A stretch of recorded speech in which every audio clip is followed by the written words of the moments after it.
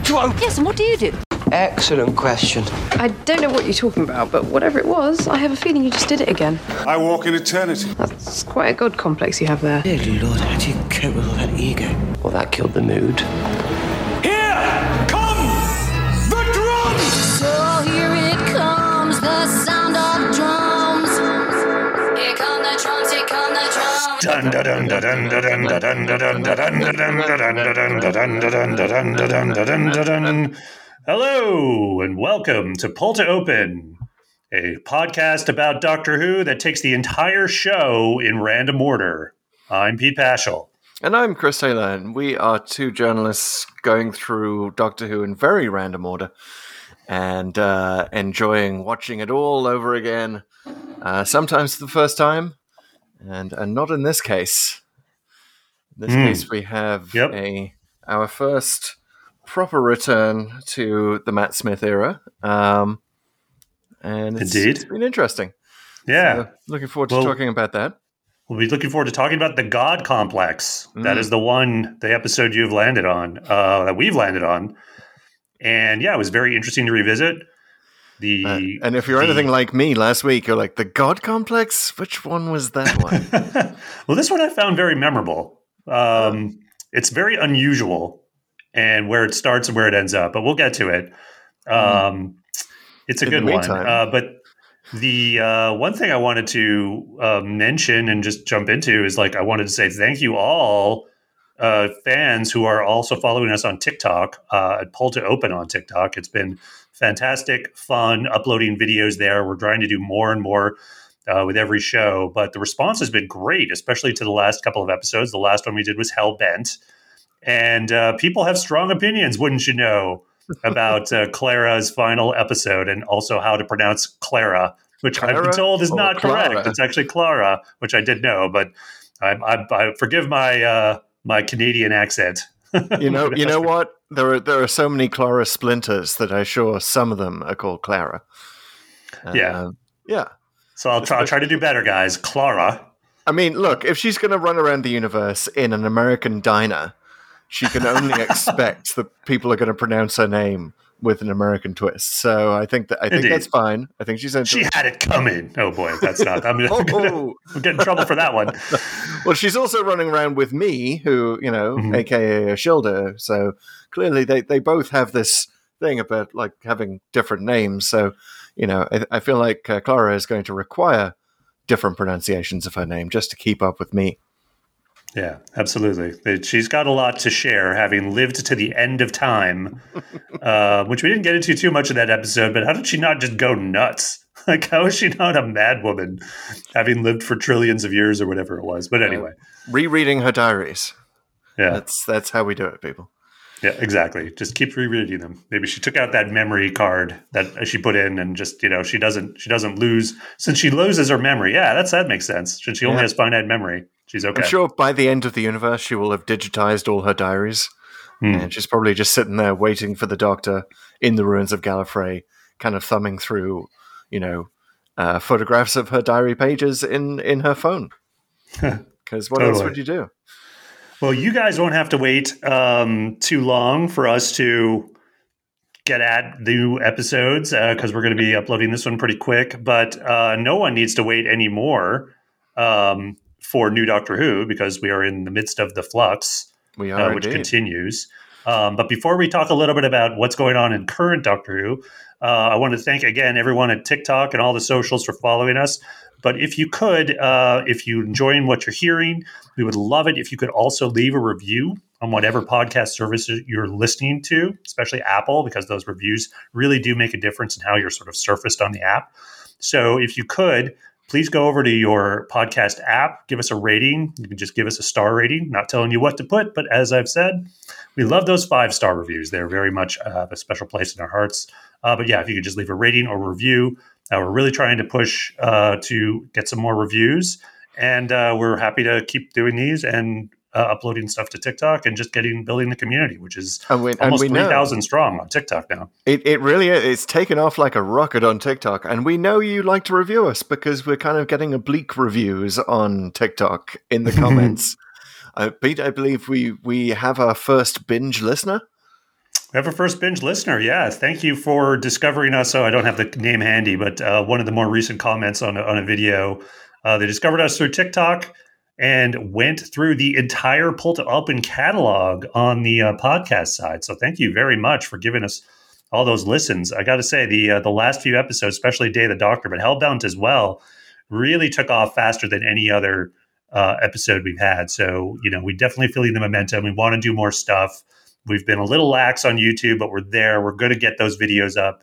So that'll be another way people will be able to enjoy the show once we're able to catch up a bit. But it's just been growing and growing, and we're looking forward to having even more as, we get into the zone of the New Year's special and the specials coming in next year. This is a very interesting time for the show, obviously, because we're in kind of a transition phase. At some point, they're going to announce the new Doctor, and we'll be on top of all that. So keep on listening. Yeah, it's very, very exciting. And we have a new TikTok most watched video as of last episode, as of Hellbent.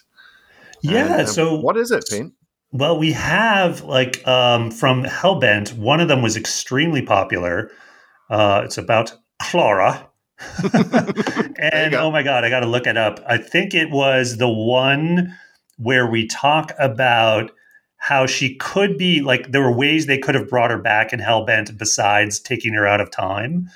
And one way they could have done, which they didn't do, was just take a Clara Splinter and sort of do it that way. They didn't do it, but it sort of people did like revisiting the whole idea of, even if they might not have liked the choice, they like revisiting the idea of Clara and how they brought her back. And people wanted to sort of share thoughts about her. A lot of people were fans, some people not so many fans. Generally, people were very positive in their comments, about the show. Although, certainly Clara, however you pronounce it. Both of them. Both of them generate a lot of controversy. But honestly, what that has done also is fuel our most popular video on TikTok, which is one from Face the Raven, actually, and it talks about, and very deservedly, actually, I would say our most popular video, because it's when we talked about the most affecting scene in that episode, which of course is the speech that or the line that Clara gives Capaldi about how his reign of terror was going to end the moment there was a crying child. And that is such a moment. I think a lot of people just, brought tears to our eyes. So I still get shivers from just thinking about that line. Well, you know what? Maybe if people love the Clara, maybe we should have a new regular feature. Regular listeners know that we do the "What if the evil plot has succeeded" for every story that we revisit, and maybe we should also look at where is the Clara Splinter in this episode. Where might she be? Which corner is she lurking around? How is she going to hang out and make sure that the Doctor's okay? So we'll have to start thinking about that going forward, just so our TikTok followers can get their Clara content that they crave so much. Oh, I love it because this serves as a great way to retcon over certain plot holes. Like if there's ever some part of the story that's just kind of threatening and forgotten about, I think we could assume the Clara Splinter just came and got dealt with it. Yeah. Maybe for most stories, she's just coming in afterwards doing cleanup on various plot holes and various messes that the Doctor has left behind, because we know he likes to leave a mess wherever he goes. He just gets into his box like, I'm done. And, Indeed. I'm out of here. On to my next adventure. Speaking of messes, Chris, shall we talk a little bit about Flux? Wow. Okay. Wow. Well, wow, Pete. But that's my segue. That's my best segue so far. So I'm going to confess right here, right up front, I have not seen much of Flux. I have seen the first episode, Chapter 1, the Halloween Apocalypse, but I haven't seen any others. So I haven't progressed very much since our last. By the way, when we're recording this, I believe the first 4 episodes have been broadcast. I'm sorry, guys. I've been busy. Yes. We're on to the 5th this weekend. We are recording this just after Thanksgiving. And I have seen all 4 so far. And I have to say the Halloween Apocalypse is probably the worst episode of the 4. So you've got some good things to look forward to, Pete. Yeah, I didn't hate it at all. I thought it was fun. There was some good stuff in it, some confusing stuff in it, some really weird tasting stuff in it. But I would say that there is just so many characters that are introduced in this episode. You have Dan, you have the Sontarans, you have the bad guy in the prison and his sister. I could go on. There's more on top dog, of that. But the dog whose name I keep forgetting. The dog and Dan's friend and his other friend.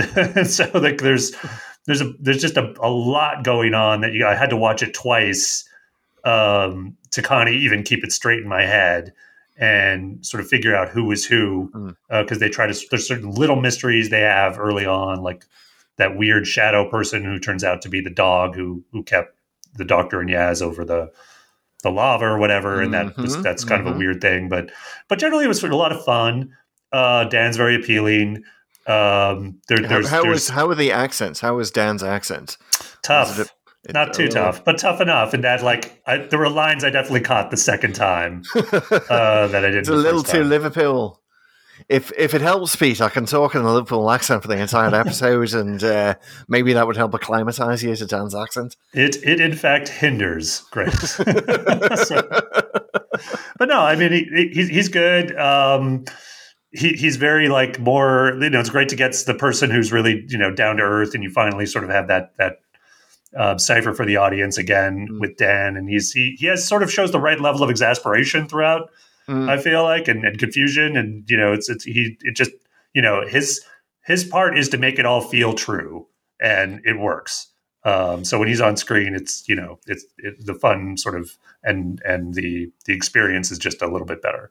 Yeah, and we know from our experience of traveling randomly through the history of Doctor Who, that he's not technically the first companion from Liverpool, since the actress who played Vicky was a Liverpool actress, and but he's the first overtly Liverpudlian companion of the Doctor, and it is bizarre that the show has not really gone there before. There was the brief shot of the Beatles, obviously. I think that appears in, is that Dalek Master Plan? That was in The Chase. In The Chase, yes, you're right. And, where Liverpool is actually mentioned by Vicky, as luck would have it. Yeah, but we'd never actually been there before.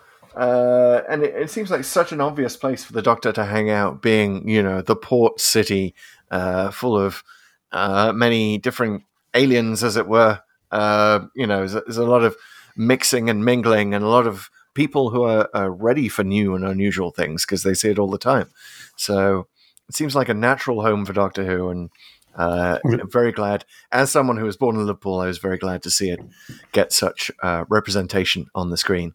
And hopefully a lot of people will go and visit that museum. I was just thinking about that in terms of alien things, and look a little out of place, but possibly a TARDIS.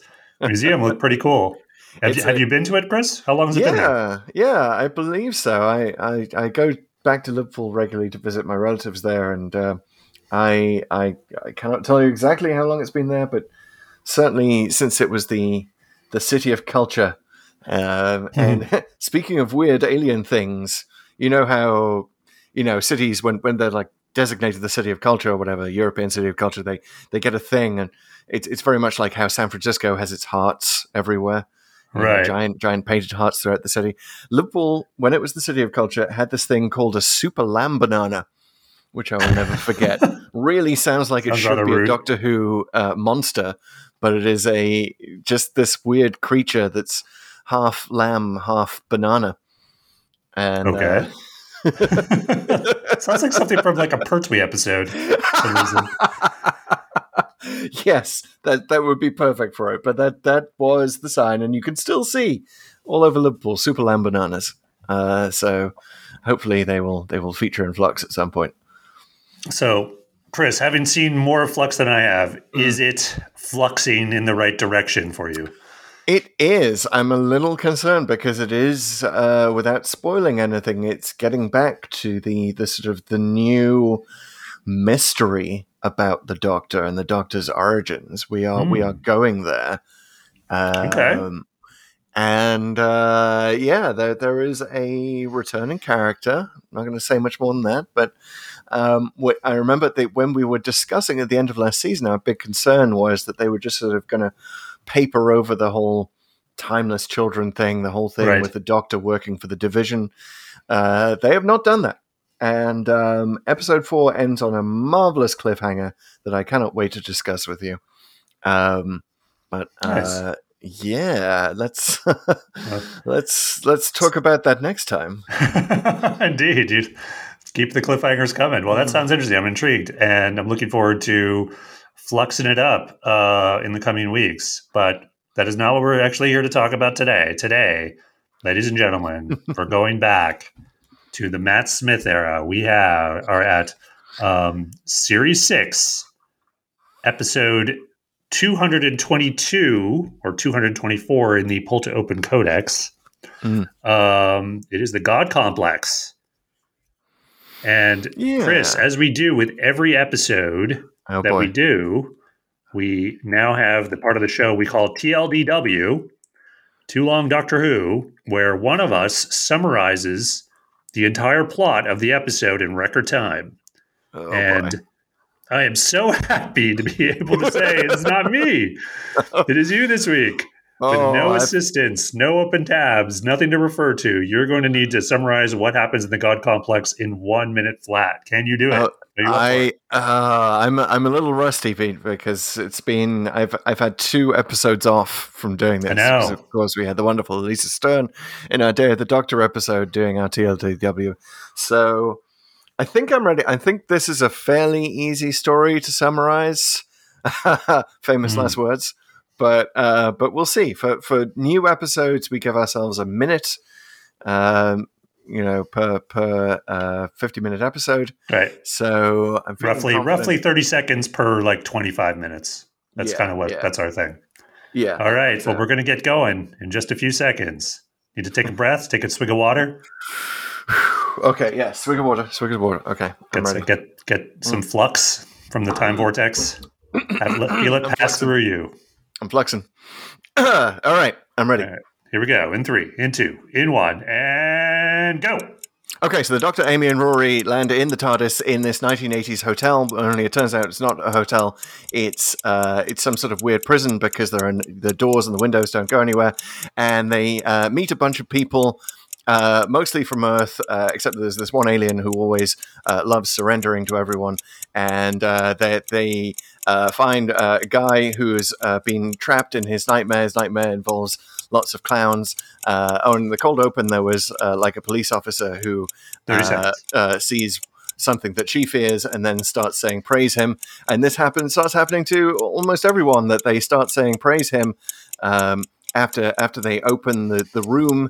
Lots of different rooms in this hotel, and the hotel keeps changing and stretching and weirdly expanding. And when they see their fear, they start saying praise him. Then they get eaten by this Minotaur-like creature, and the Minotaur-like creature turns out to be like this alien prison guard, and it's just actually not activating people's fears. It's activating their faith. And then the Doctor drops off Amy and Rory because he's told Amy that he's no longer a hero and he's not the hero that she should have been waiting for, because that was what was in her room.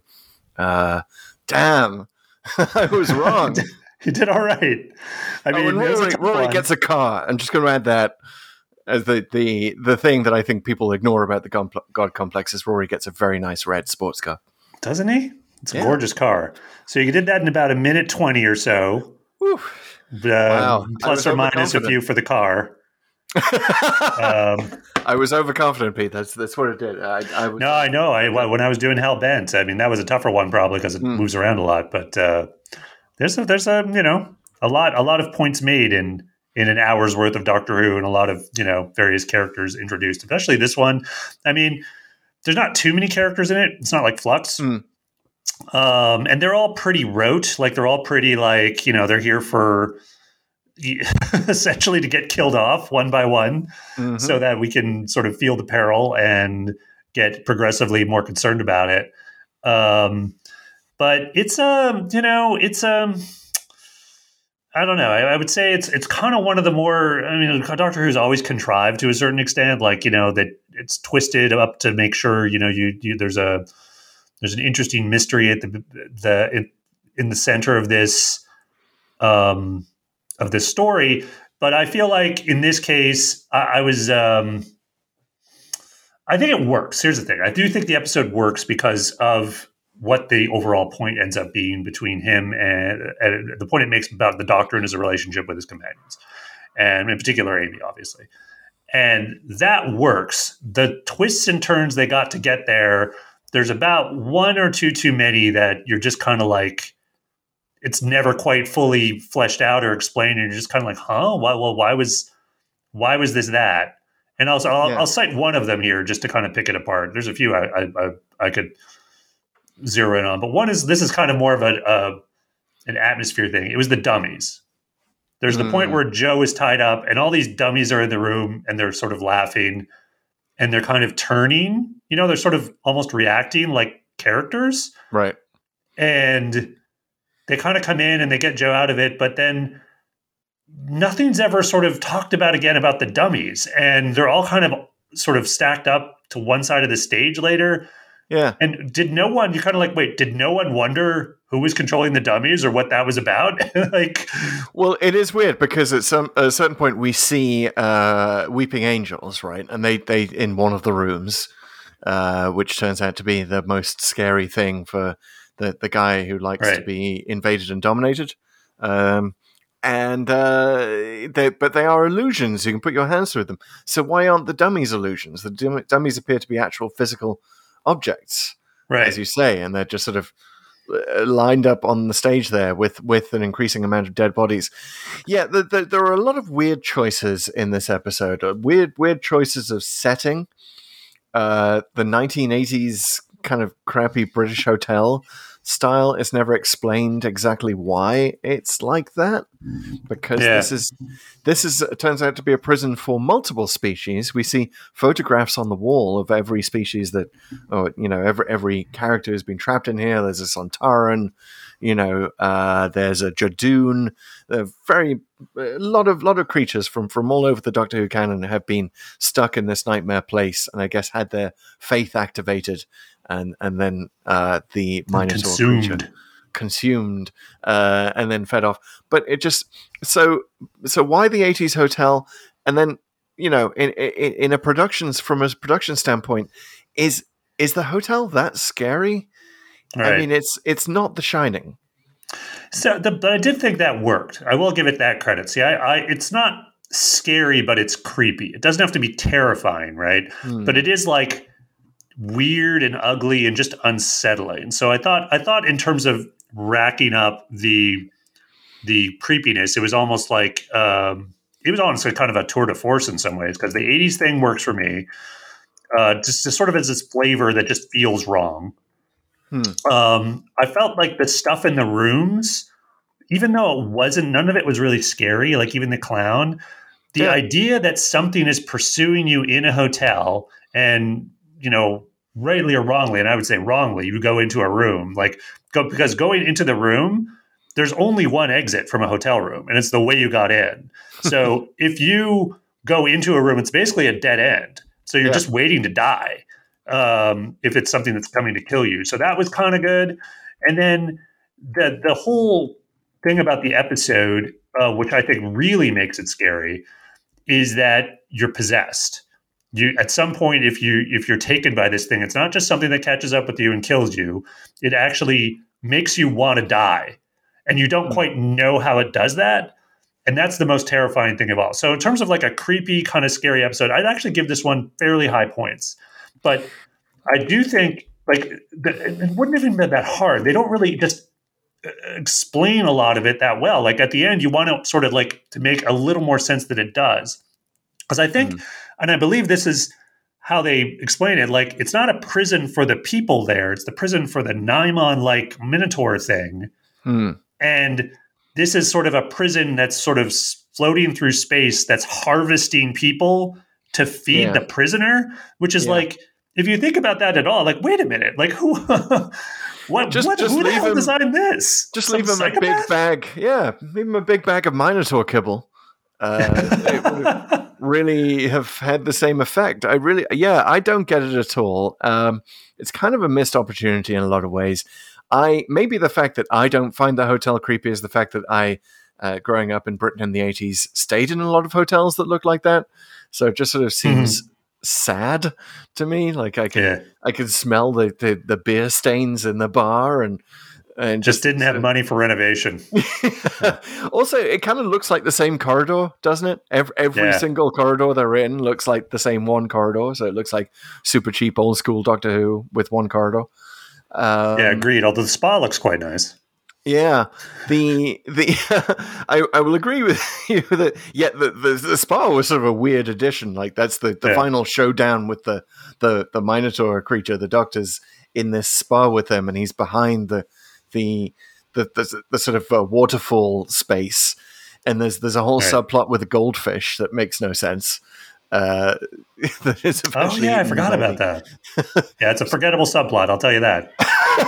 Perhaps the most forgettable subplot in Doctor Who I also history. thought the Minotaur stuff, like they show you a little too much of the beast early on. Like it's not they're sort of trying to have their cake and eat it too, and showing that this thing's sort of what it is, while also not showing you it in its entirety, just because that would be, obviously just not a thing you do. But so I felt like once you sort of know more what it is, like, and the shape of it, you're kind of like, oh, that's not as scary anymore. It's not a particularly scary beast. So I was watching this with my wife, who is afraid of clowns, and when we get to the room with the sad clown sitting in it, she's like, that's not a scary clown. So, like, if you're not even like, that is a low bar to jump, scaring people with clowns, right? Especially in the era of it, that should not be hard. Especially that clown is holding a red balloon, very very redolent of it, and the whole Stephen King thing. And yet it didn't scare a person who was scared of clowns, right? And that's sort of how I feel about a lot of the rooms. They should be scary. Like, this is, the whole episode has a 1984 feeling, right? Yeah. It's this idea of Room 101. Whatever in there is the scariest thing in the world. And there's even another reference to 1984, by the way, when Joe says, "Here comes a chopper to chop off your head." That's also a nursery rhyme used in 1984 to great effect by George Orwell. Not really particularly clear why it's being used here.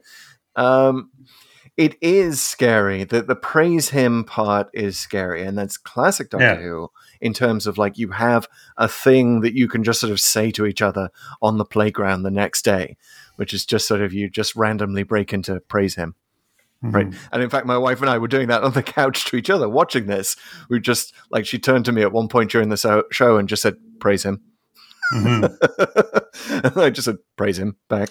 Yeah, and I think that works. I like the praise him bit where it's a thing that, isn't uncommon, where it's like the verbal tick that signals you're in danger, and then the thing is coming or whatever. And I think in our run, the episode that also had not quite the same, but a similar kind of catchphrase where the evil's happening was Invisible Enemy, where it was contact has been made. Oh yeah.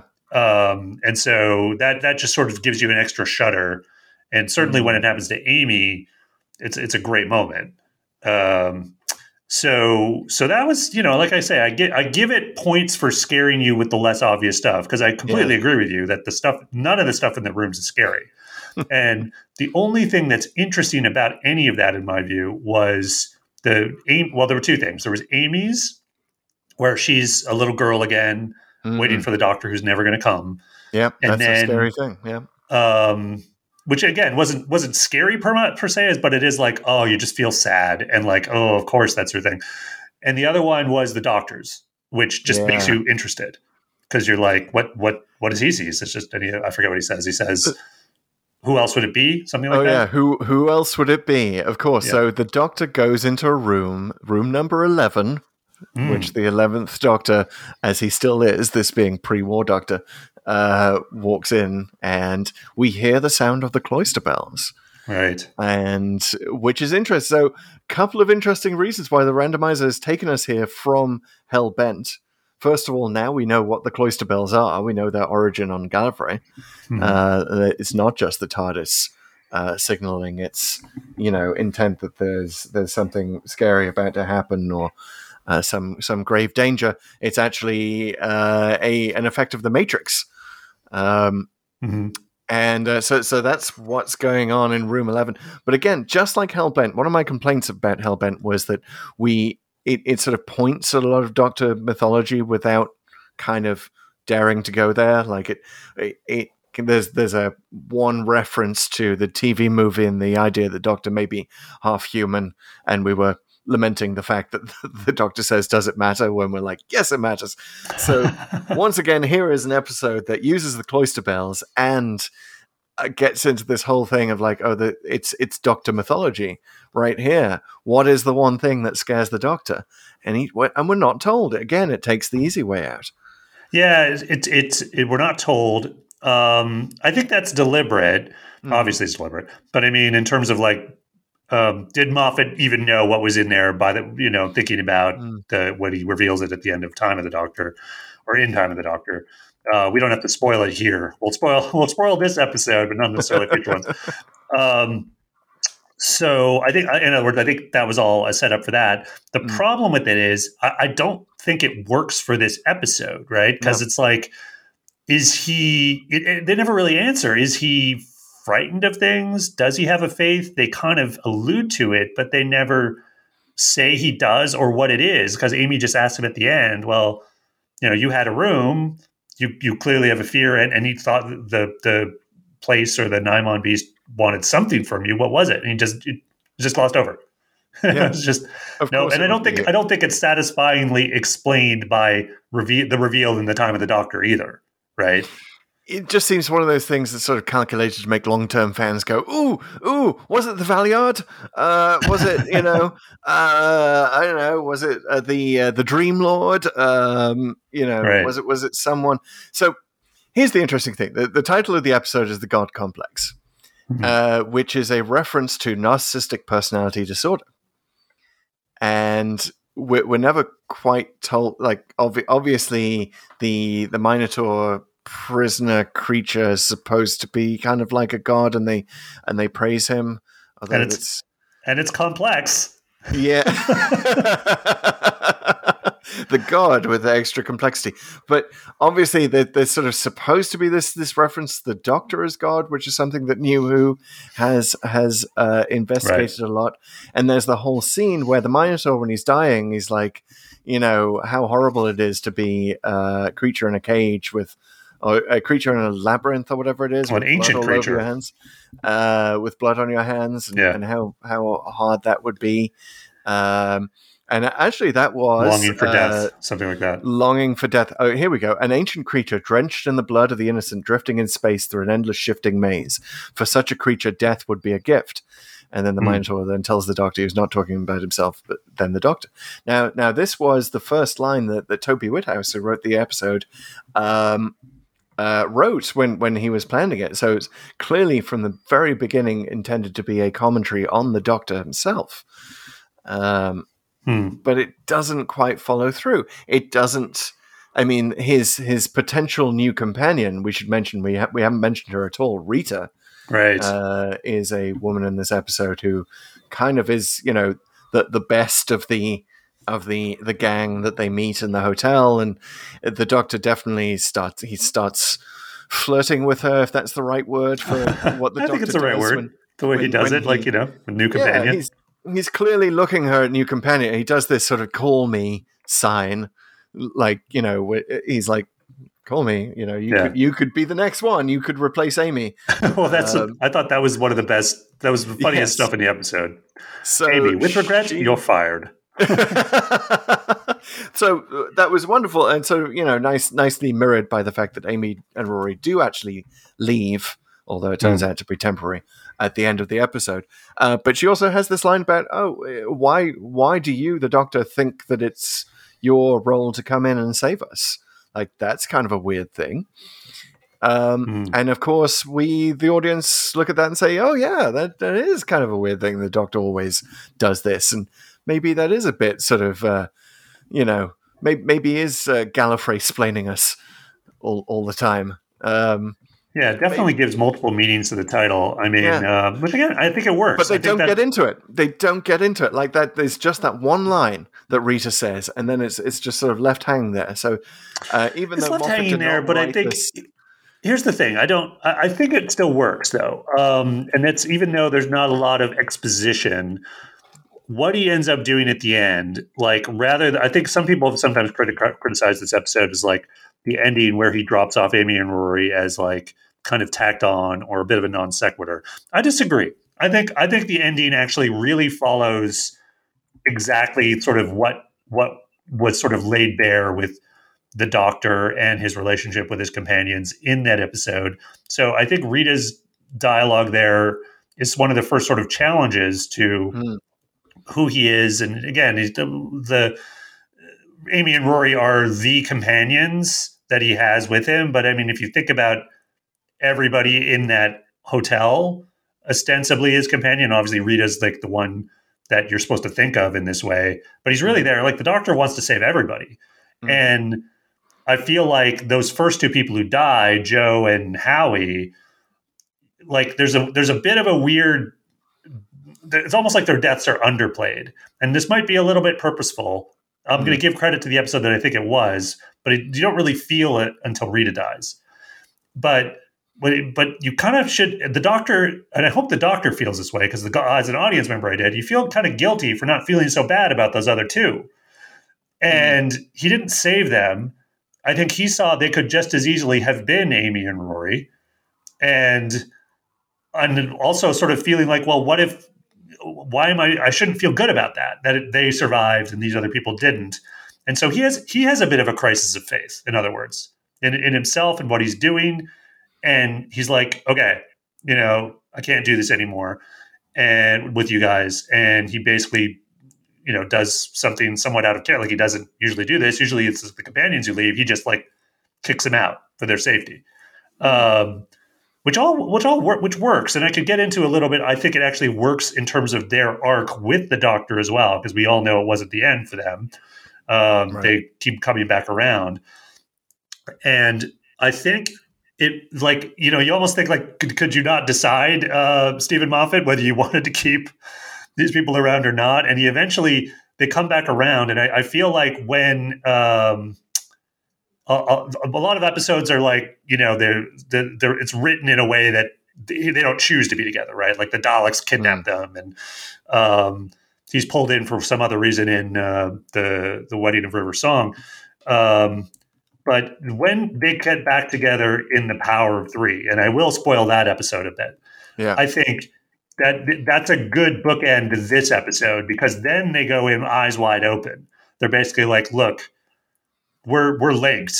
We belong with you, and this is our lives, and we're going in choosing to be with you and live this life of danger and adventure, knowing our luck's going to run out someday. And it does. Eventually, like in the very next episode, like it's the time of the, or was Angels Take Manhattan. Angels Take Manhattan, which is Angels Take Manhattan is foreshadowed in this episode, where the Doctor says something like, "I don't want to be standing over your grave one day."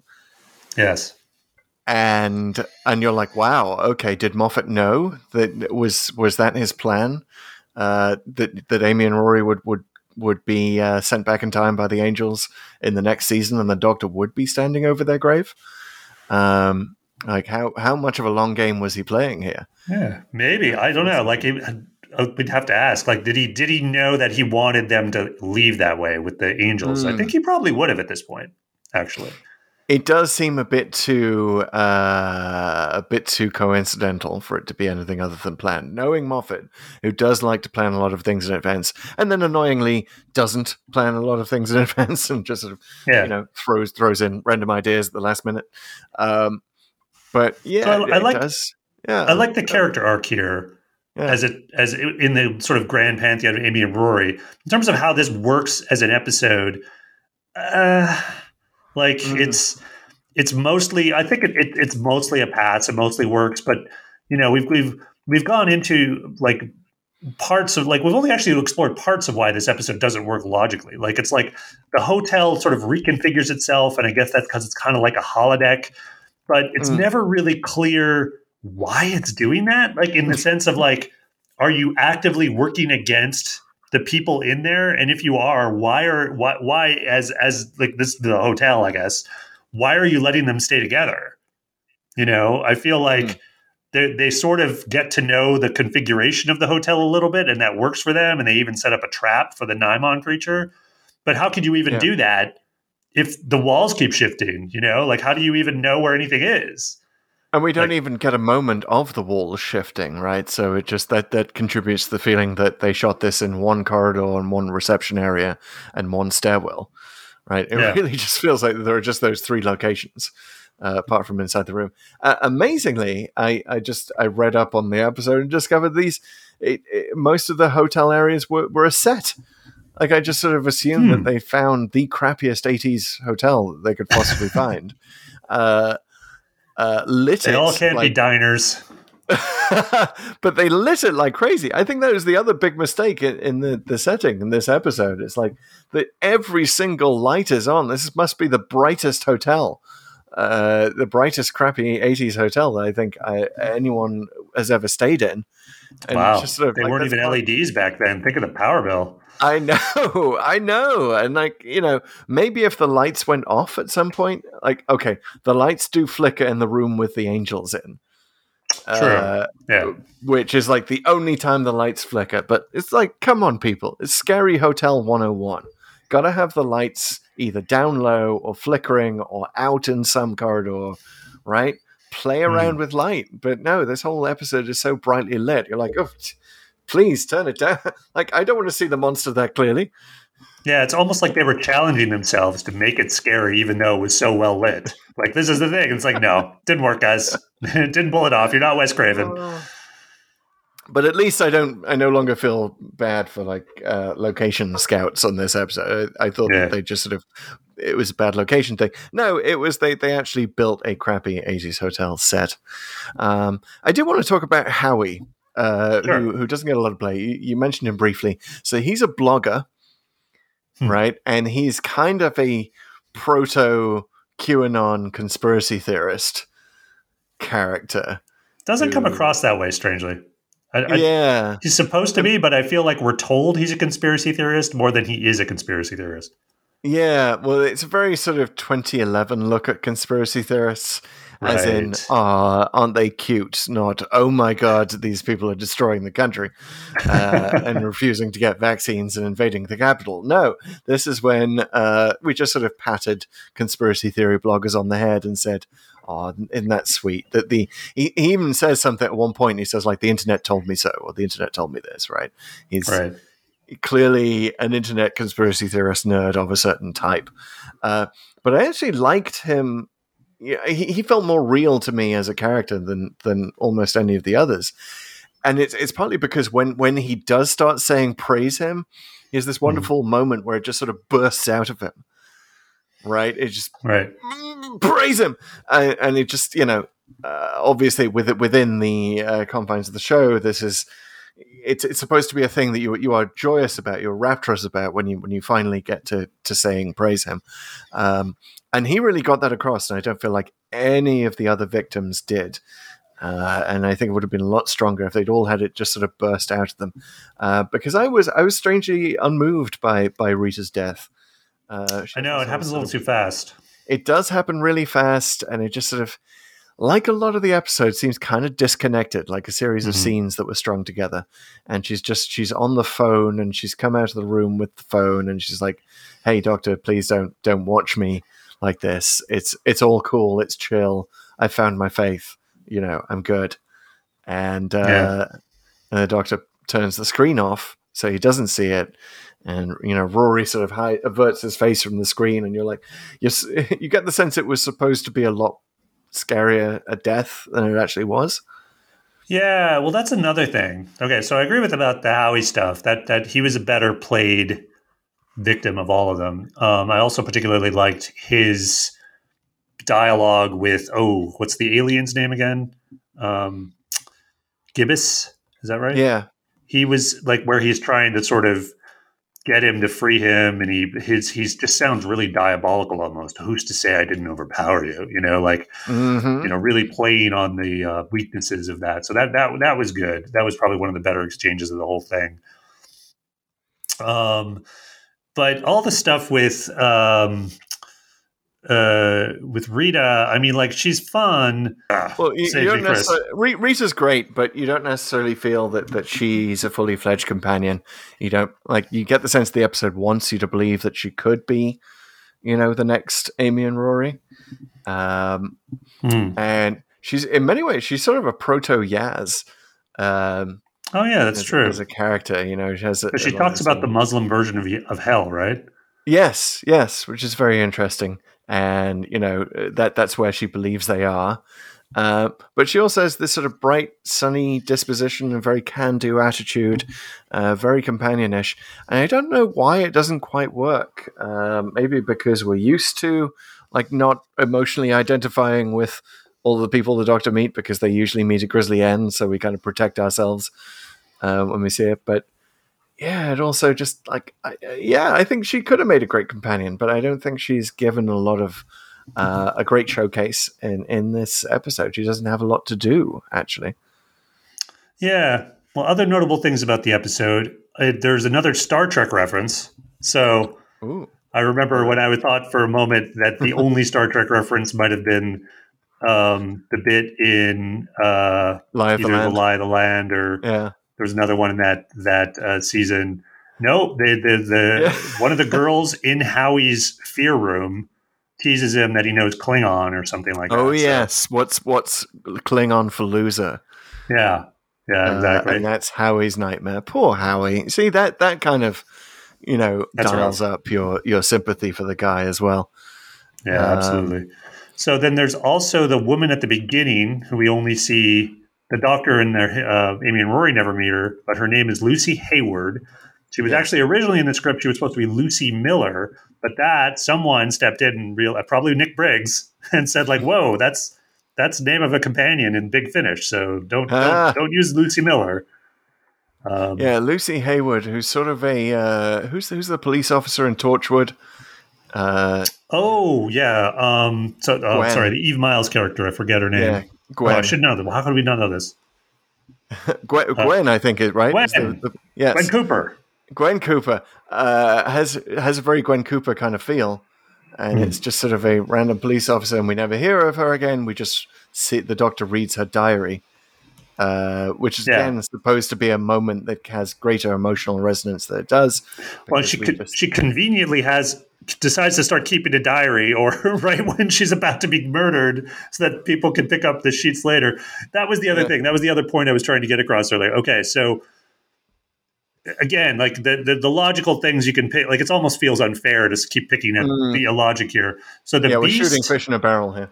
The Beast kills people, but there's not a mark on them. So there's, I'll accept that for whatever reason, the Beast has to touch them to do it. But there's not a mark on them. And some of the bodies are taken and some aren't. Where are the rest of the bodies of all those people that they saw on the drawing or the pictures? Yeah.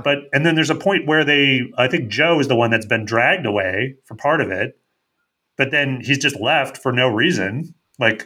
The Beast thought it couldn't handle the people coming to him, so they decided to drop it. Maybe he couldn't, because maybe that's ultimately the takeaway we're supposed to have, is that the Beast is actually physically very weak. You know, it can't overpower anybody. So we get the scenes with 3 times. We get the scenes with the corpses being laid out among the dolls, which just, as you mentioned earlier about the dolls, just raises more questions than it answers. Yeah. And there are a lot of logical leaps that you have to make. There's a lot of holes that you have to fill in this episode, including this notion that faith is the response to fear, which may be an obvious connection for some people. It wasn't for me. Maybe I wasn't. I was raised Church of England, so I was, as we say in Britain, that's kind of like being raised agnostic. And it just, it's not a very strong religious influence in your life. If you remember the famous Eddie Izzard sketch about the Church of England, cake or death. There are no fundamentalists in the Church of England because they'd be going around chanting cake or death. Maybe in my mind, it's just not connected as a natural opposite. Yeah. So maybe they needed to do a little bit more work in this episode to make us draw that connection. Like, obviously, when people are scared, they turn to their faith, and that's what the monster feeds on. Yeah, it just a lot of stuff like that. We also, going back to Rita, we don't get to see what's in her room. So we don't get to see what's in the doctor's room. We don't get to see what's in Well, didn't we Rory's see room. her father giving her a hard time about Marx or something like that? Wasn't that? we have a random PE teacher as well at some point. You're right. Yeah, she does.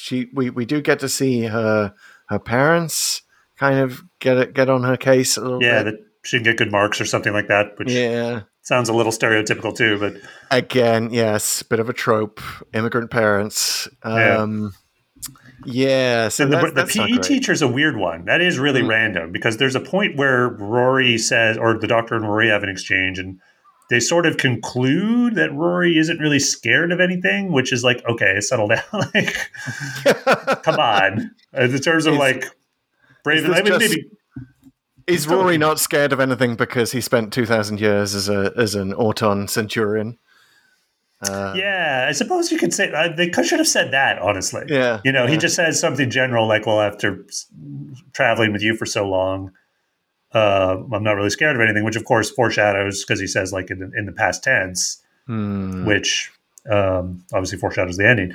I'm not scared of anything, but I'm out, in lieu of a gold clock, please give me a nice red sports car. Right. But then I guess the PE teacher is like his fear, maybe. That's never really made clear. Yeah. Which is like, you have all this screen time. Like, why are you squandering it? Like, give us a little more substance here to make us really appreciate the world you're trying to build. It's so weird. It's as if, there was a part of 1984 where, Winston Smith is just going down the corridors of the Ministry of Love and he's opening other doors and you're not even sure which one is his fear. Like, oh, there are rats coming out of that one. Maybe that's my fear. I don't know. Like, it just doesn't, if you're going to make the whole episode about that, match the fear to the character, please. And tell us, make it clear who was afraid of the clown. And maybe make the clown actually scary. And why was the Tavolian guy, whose whole they're introduced here, by the way, we see them again in Under the Lake, right? That whole Base Under Siege episode of the Capaldi era. But why wasn't that guy offed right away? Yeah, you think it'd be great idea. Yeah. A species that likes to be conquered feels very Douglas Adams-esque. I love anything in Doctor Who that feels Douglas Adams-esque. But why then would he actually be scared of the Weeping Angels? Why does that make sense? It's it's just an excuse to have a mislead, because we think it's like one of theirs. But honestly, you're not as into. You're not really playing a guessing game there. Oh, whose fear is this? Is that like you're kind of not really like? Is that what we're supposed to be doing? Cubby Whitehouse. And there's a throwaway line at the end that almost makes it all meaningless because I think they say something like it's glitching. So it wasn't like the rooms weren't getting reset. So like some of those might have been from like 10 victims ago. Yeah.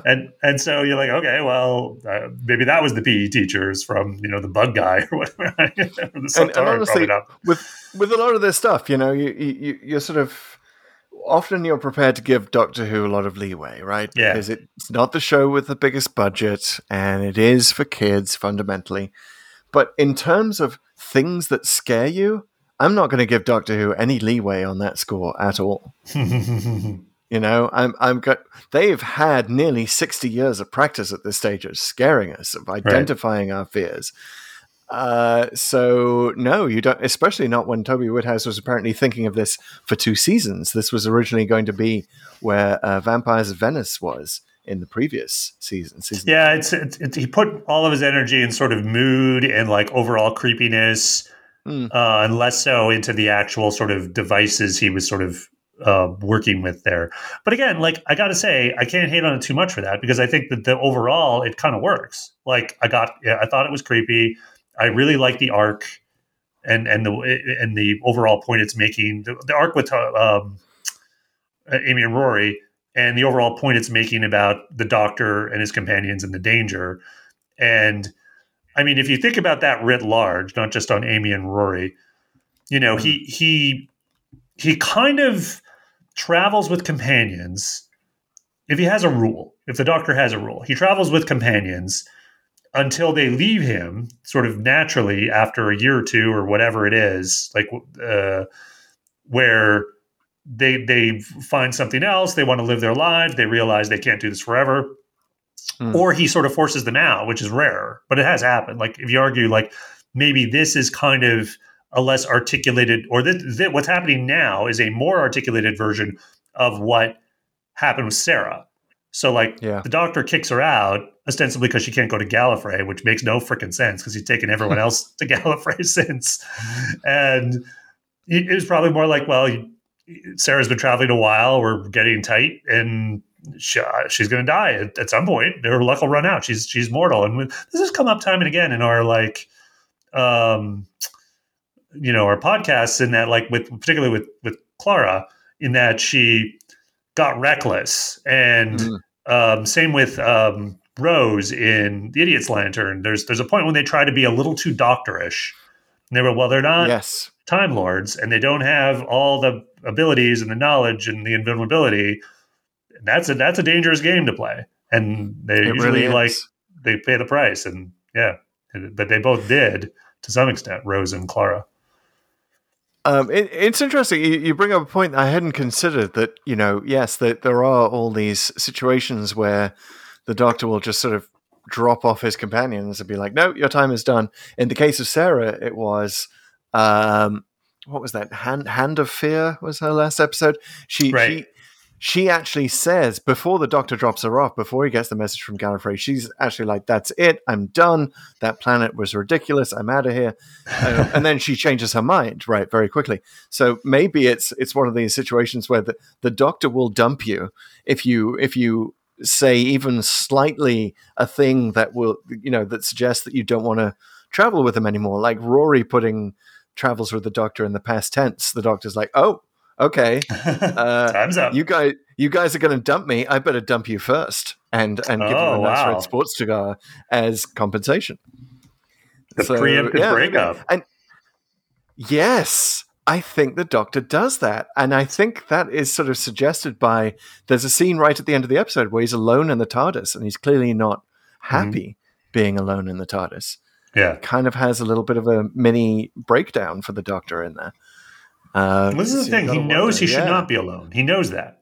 I mean, he's had enough times where he's been alone and hasn't gone well. And the 10th Doctor, though, towards the end, that was kind of all about that with the Waters of Mars and just generally like traveling alone and sort of going to a darker place, as dark as David Tennant could be, which isn't that dark in some ways. But, thematically, I got it.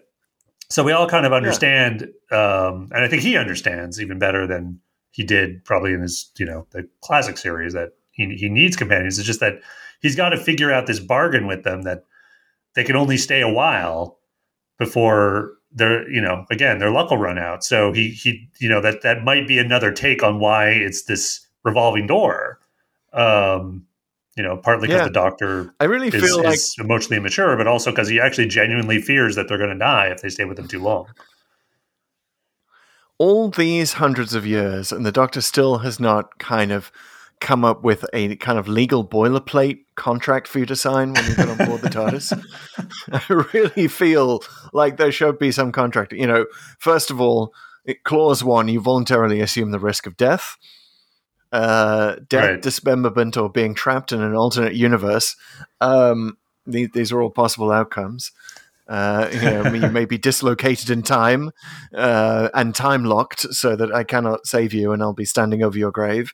Rule 1: you may be splintered in my timeline. Always this dangerous. Sorry. But yeah, there are all these outcomes to traveling in the TARDIS, and it should be an overarching theme of the show, and it's mentioned a lot, but it's not. Don't feel like it's given the gravitas that it deserves. Yeah. That this is a lonely man in a box. Or at least, does he say madman in a box in this episode? Well, I forget if he actually says the line, but it is obviously a very neat. No, he does. He does when he's trying to talk Amy into shattering her faith in him. Yes, and it is. I'm just a it's a madman really. in a box, I don't think this was. Yeah, I don't think this was necessarily deliberate when Moffat wrote The 11th Hour, but it does nicely bookend that as well, where he says at the end of that episode, it's such a great quote. It's one of the best quotes.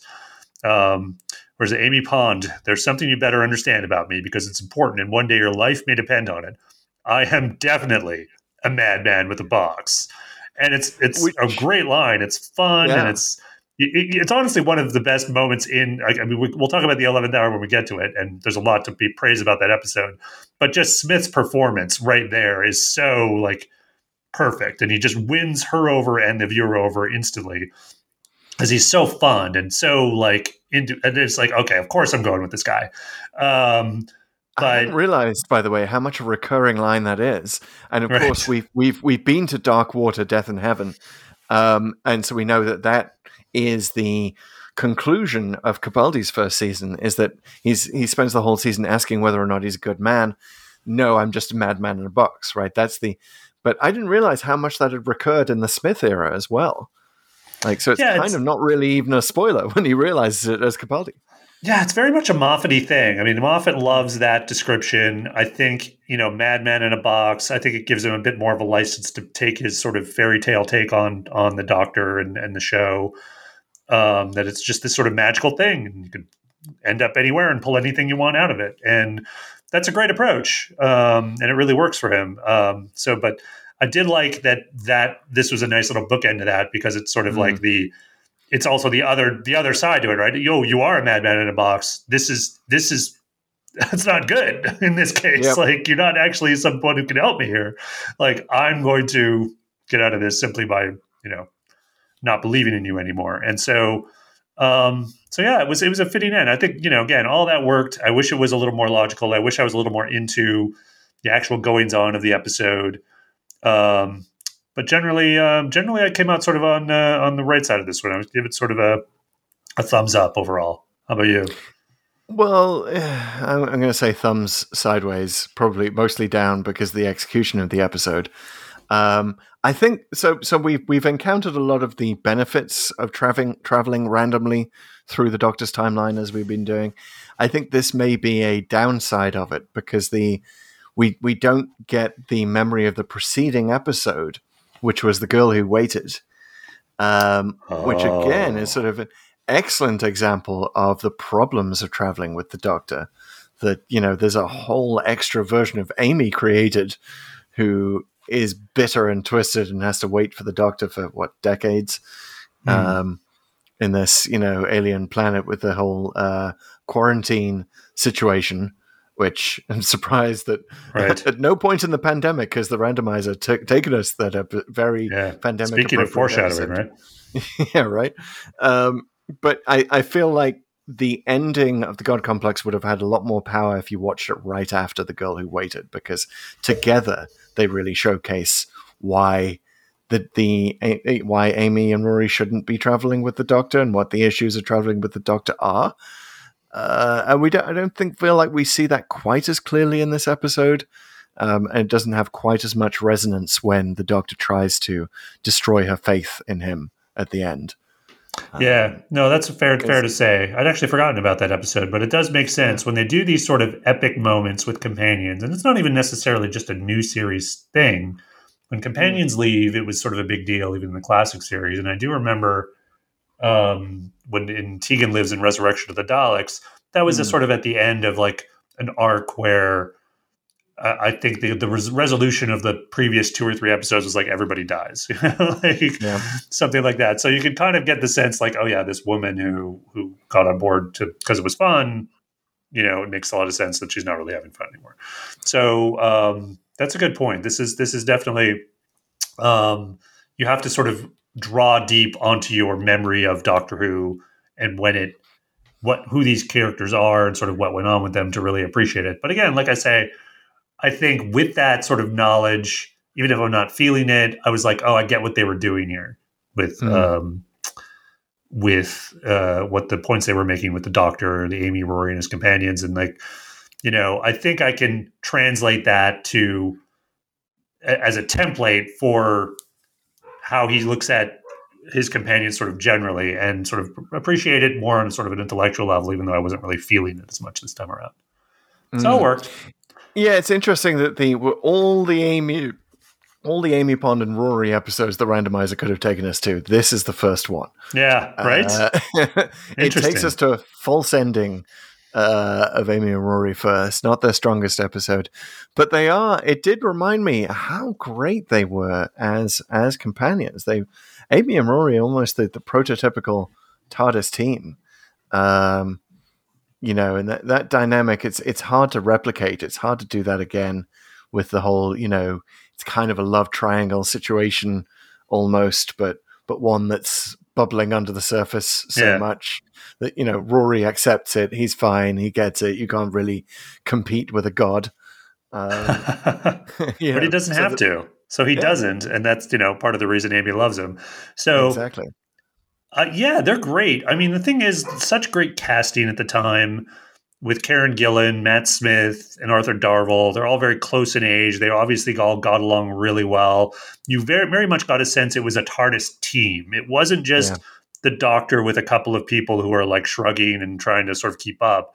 Like you really get the sense they're almost equals, and much more so than I would say the Fam or really any other era almost. So no, it totally worked. The coming at the end, not quite the end of their run. Yeah, it's an interesting way to sort of pick up on them. Just sort of like, oh yeah, here's where they almost left for good. And I remember thinking at the time, like the Doctor doesn't really have like traditional companion relationships as much anymore. It probably took me a little while into the Clara era, because it was like this was sort of the beginning of the comings and goings of Amy and Rory, and then Clara never quite fully got on board the TARDIS. So I kind of thought like, oh, is this the new normal, that companions just kind of like they hang out and have an apartment and a room in the TARDIS and just kind of go back and forth? I think that was kind of a bit of a Moffat-y thing that he sort of defended by saying, well, he wrote these characters a certain way and they wouldn't do that. But I don't know. You sort of like, it's the modern companion. You want it all, right? You want your regular life and your Doctor life, and you can have them both. It's just, it doesn't really work that quite so well. Yeah. Yeah, it was definitely not the end. It was so clearly not the end. If you'd been watching the whole season, you knew that we had to get to the Impossible Astronaut stage. We had to figure out how the Doctor dies by the shores of Lake Silencio, which obviously that was coming up in the Wedding of River Song 2 episodes down the line. So it was sort of quite obviously the this is the moment where the band gets off stage after, before playing their greatest hit. Are they going to come back for an encore? I think they might. Well, this is the thing. This is why it was good to see this episode out of sequence, because the bad taste that some of those choices made in my mouth throughout that season, like for example, the sort of the baby getting away and then realizing it's River, and then like Amy seemingly like not quite being okay with, but acquiescing to the idea of like, okay, I'm never going to raise my child. I'm never going to get to do that. That never sat well with me. Like I was just like, no, he was supposed to get her back and he never really did. And, I was still kind of smarting from that, these weird sort of choices Moffat made in terms of telling an interesting, twisty, turny story, but just like, no, that didn't work. So being able to look at it now and try to sort of appreciate this sort of as a standalone without that baggage, that it sort of cuts both ways, right? One, you don't get the previous episode and sort of feeling the emotional arc of the season, but there's a good side of that too, because there were some bad choices made, I will say, in season 6. Yeah, I don't know. I'm more of a season 6 fan than a lot of people. I love the team of Amy, Rory, the Doctor, and River. I think they make a great little mixed up family, and would actually have loved to have seen more seasons of them all traveling together. Yeah, no, I don't want me to slam the entire season. I think it does have some real classics, and we'll get to them. We'll get to them eventually. But just the couple of beats there of like, oh yeah, that you suddenly reminded me the whole thing of where the child is you discover it's River. They have to go, and the doctor promises he's going to go find her. They do, but then they don't actually. She never gets her back as a baby, which is like, oh, Yeah. okay, Again, that didn't must work. be time locked. Must be. All right, Chris, what would have happened had the evil plot succeeded? Yeah, okay. So I've been dreading this part of the show. What even is the evil plot? The evil plot is to provide food for the Minotaur. Again, we've established he just can't be fed Minotaur kibble. He has to receive people who are activating their faith because they're afraid of something. Well, if the evil Right. plot succeeded, I think it's probably simple. It's just Amy dies. They don't get to her in time. They don't figure it out fast enough. Amy's killed by the Minotaur, the Naimon. So then what? Yeah, the cousin of the Naimon. Yeah, then what? Then does it go? Does it keep eating people? Does it go after Rory? Well, Rory would have a breakdown. Rory would be hell-bent on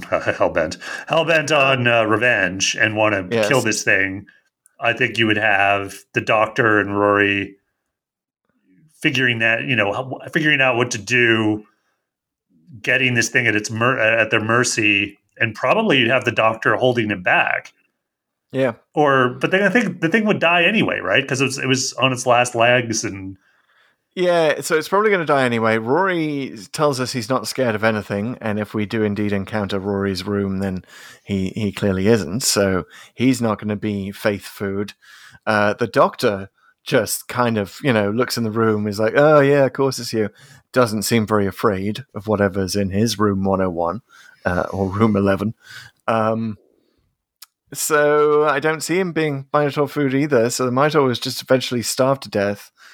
well, unless the thing gets in orbit around somewhere else and hoovers up some more people to be food for this thing, which I guess is how they designed the prison. Again, makes no sense. But no, I think they would work overtime to stop this thing. Because they would just Rory just out of sheer revenge. Yeah. So they would do it. They'd sort of shut the place down. The thing would the probably Minotaur- start dying because it couldn't harvest anyone anymore.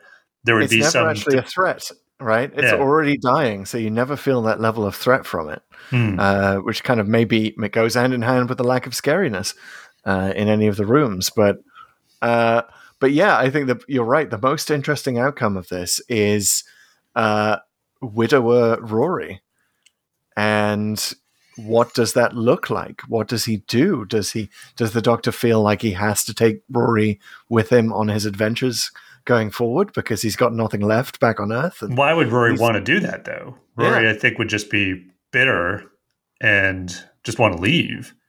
yeah, would he still want his sports car? I don't think so. Or maybe Yeah, he would, and doubtful. maybe he'd just sort of spend a lot of time drinking and driving at high speeds. Well, maybe then Rory becomes like the villain of the next season, Yeah. the rest of the season, and is like Ooh. he essentially becomes the Doctor Who version of like Baron Zemo, who wants Yes. to take out Time Lords and supernatural stuff, and wants to like make sure people can just live normal lives. Oh, God. Or maybe he just becomes an agent of the Master or something. That's a great kind of season that never was. Is vengeful Rory, drawing on all of his past history. Maybe he can call up Auton Rory. Yeah, he's got 2,000 years experience. He knows where all the Yes, bodies are buried. Literally. Yeah. He would be a great sort of antagonist for the Doctor. I really want to see that because Yeah. Arthur Darvill has such range. I was actually just listening to the Sandman audio on Audible, really wonderful plays based on the Sandman graphic novels by Neil Gaiman, in which Rory plays William Shakespeare. Arthur Darvill nice. plays William Shakespeare, and yeah, he's such a talented actor, and he barely gets to do anything in Doctor Who except sort of play this mousy guy who kind of eventually saves the day every so often. Yeah, it's too bad. I don't think it would be totally correct, but I know he obviously was in Broadchurch, and Yes. so Chris Chibnall obviously was worked with it. Maybe it'd be nice to see Rory again, maybe in one of the specials next year, Yes. and they could all kind of like come back and I don't know. I guess Give us a could you different do a side of solo Rory? Does Rory work without Amy though? Well, know. it could be a Splinter version of Rory. It could be the Auton version of Rory. I'm still There you go, Auton Rory. I love it. I'm still not 100% clear on how Auton Rory became real Rory again. I think it was something to do with the recombobulation of the universe in the end of time. Not the end of time. The Big Bang. Yeah, no, it was a Big Bang. Yes. Yes. So many universe reboots in the show. So little time to sort them out. So I'd love to see Rory back. That would be great. More Rory. But maybe you'd get a very different and darker version of the Wedding of River Song for sure. Oh yes, because I mean Rory might actually be wanting to do what the Doctor does in Hellbent and sort of go back in time and kind of pluck Amy out of death, seconds before her death, and get another TARDIS and go off traveling with her. Or sort of recover older Amy somehow from the previous episode, so that he can somehow, still have a wife out of it, even though she's considerably older. Or going earlier in the season, Ganger Amy. Ooh, yeah. All these so many opportunities here. It's kind of a menu. Yeah. Once again, I'm going to say the thing we always say at the end of What If the Big Plot Had Succeeded, which is big finish. Give us a call. Mm-hmm, absolutely. We probably should have done this first. I almost forgot about it, but we should probably promise what we said at the beginning. What about where was Splinter Clara here? I think Splinter Clara spent years training as a clown. And, it's actually her underneath the makeup, sitting looking sad in Here's that my room. thought. Yep. She fills in at least one of the plot holes, which is that if this prison is reconfiguring its walls to screw with these guys, why does it keep them together? Maybe Clara is sort of operating that in the background and sort of the service chamber on that the space prison, and is just making sure the group can stay together to put together what this thing is, and the Doctor can save everybody just in the nick of time, or everybody left anyway.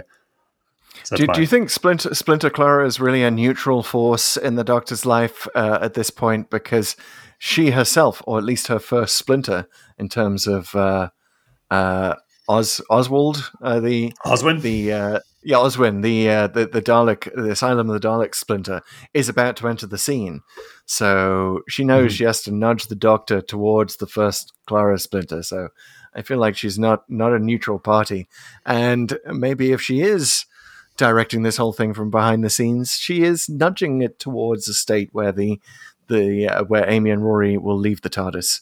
So set the stage for her. I like that. Yeah, exactly. Yeah, if you want to get really technical, you could say you got to do Splinter Clara where she was, but also then you'd have to where was the great intelligence as well? Because it came back and was okay, I'm going to screw with the Doctor and turn all of his victories into losses. But Clara comes back. We all know how that turns out. She just comes and I'd foils forgotten that's the whole reason for jumping into the timeline in the first place. Yeah, she's actually trying to prevent an evil plot from succeeding herself. Exactly. So anyway, I think she's in the back there, in the back of the spaceship, making sure that the team can stay together. That's my theory. I'm sticking to it. Yep. And she would know how to make an 80s British hotel look particularly crappy. Yeah. There's a lot of baggage, so to speak, that she carries. Okay, better call for bell service. All right, guys. That is the God Complex. I think you've got a plunger. You said you had a plunger sideways. My plunger was up just barely. So we're going to go with that. I think a Dalek an original idea and an Ogron an execution. I'll take that. Yeah. We were promised a Dalek, got an Ogron. Dalek still is something we're dreaming about. Isn't it ironic? Maybe it's an Ogron with an eye stalk. Okay. All right, Chris, it is time to find out where we are going from the God Complex. And so we're going to have to pull out the Doctor Who randomizer, which constitutes two devices, two separate devices. The Codex, which shows the entirety of Doctor Who as a television series. It's our Rosetta Stone. It's our map And we also have the Executor, which again, can you explain what the Executor is? The part of the Executor is being played by random.org, which uses atmospheric noise to generate true random numbers because computer programs are pseudo-random and cannot generate actual random numbers. They just guess at them. But random.org uses atoms bouncing around the atmosphere, and which is a wonderful application of true randomness. And boy, has it been random so far. It's been pretty random. Although that's, the randomizer has some preferences. We can tell. It loves Capaldi. Loves Capaldi. It doesn't love Matt Smith because other than Day of the Doctor, it took us to a very middling Matt Smith episode. There are certain doctors it just doesn't believe in the existence of at all. We haven't had any 6 or 7 or 8, obviously, or 9. And we just had a ton of Capaldi, quite a surprising amount of Hartnell. It also loves episodes where there's more than one character named Lethbridge Stewart. Whether that's 2 versions of our beloved Brigadier, or even perhaps the Brigadier and his daughter. 2 versions of Kate in the Day of the Doctor, obviously. It's even if you look at Death in Heaven, they're both in it. Yep. Yeah, that's right. And it's possibly the most direct lineage in the Lethbridge Stewart family indicated in that episode. But anyway, we are not yet counting Flux as our 298th story. Right. So I am entering a minimum of 1 and a maximum of 297 into random.org. And Pete, whenever you say the go, codex is open. It is time to activate the randomizer in 3, 2, 1. Don't blink. 68. Ooh, we're going early. Here we go. We are at the Green Death. Ooh. We're back to Pertwee. Back in the Pertwee era. And also back to another episode where a companion leaves. Ooh, yeah. There's the pattern that's emerging. And Green Death, correct me if I'm wrong, it's kind of, I don't think I've seen it, but it is mentioned often in the same breath as Inferno, as a sort of an environmental story of the early 70s. The randomizer wants to draw our attention to the destruction of the planet. Yeah, absolutely. It's definitely got some interesting sci-fi themes here, very much of the era. There's some big bugs. There's some talking computers, and definitely an environmental theme. No, what's also interesting is that the only other episode we've done with Jo Grant is her first episode, and this is her last. So we're getting the beginning and the end of the Jo Grant era before we've done any of the intervening episodes. So that'll be interesting. That's fascinating. See how far she's come. Coming from a false companion leaving episode to a true companion leaving episode, we're going to compare the two right there. And of course, the next companion coming in was Sarah Jane. Yes, Sarah was immediately after. Yeah, that's a good one. This will be a lot to unpack, I'm sure. Looking forward to it. Pack into our space-time vessel next time we meet. Well, thank you everyone for meeting us this time and listening to us take in the God complex and simplify it. Listen, this has been Pull to Open. If you have not yet subscribed to us, the podcast, Pull to Open, please do. We're available on all the podcast places. That's in case you're listening to this on some web embed or some other thing that someone has referred you to.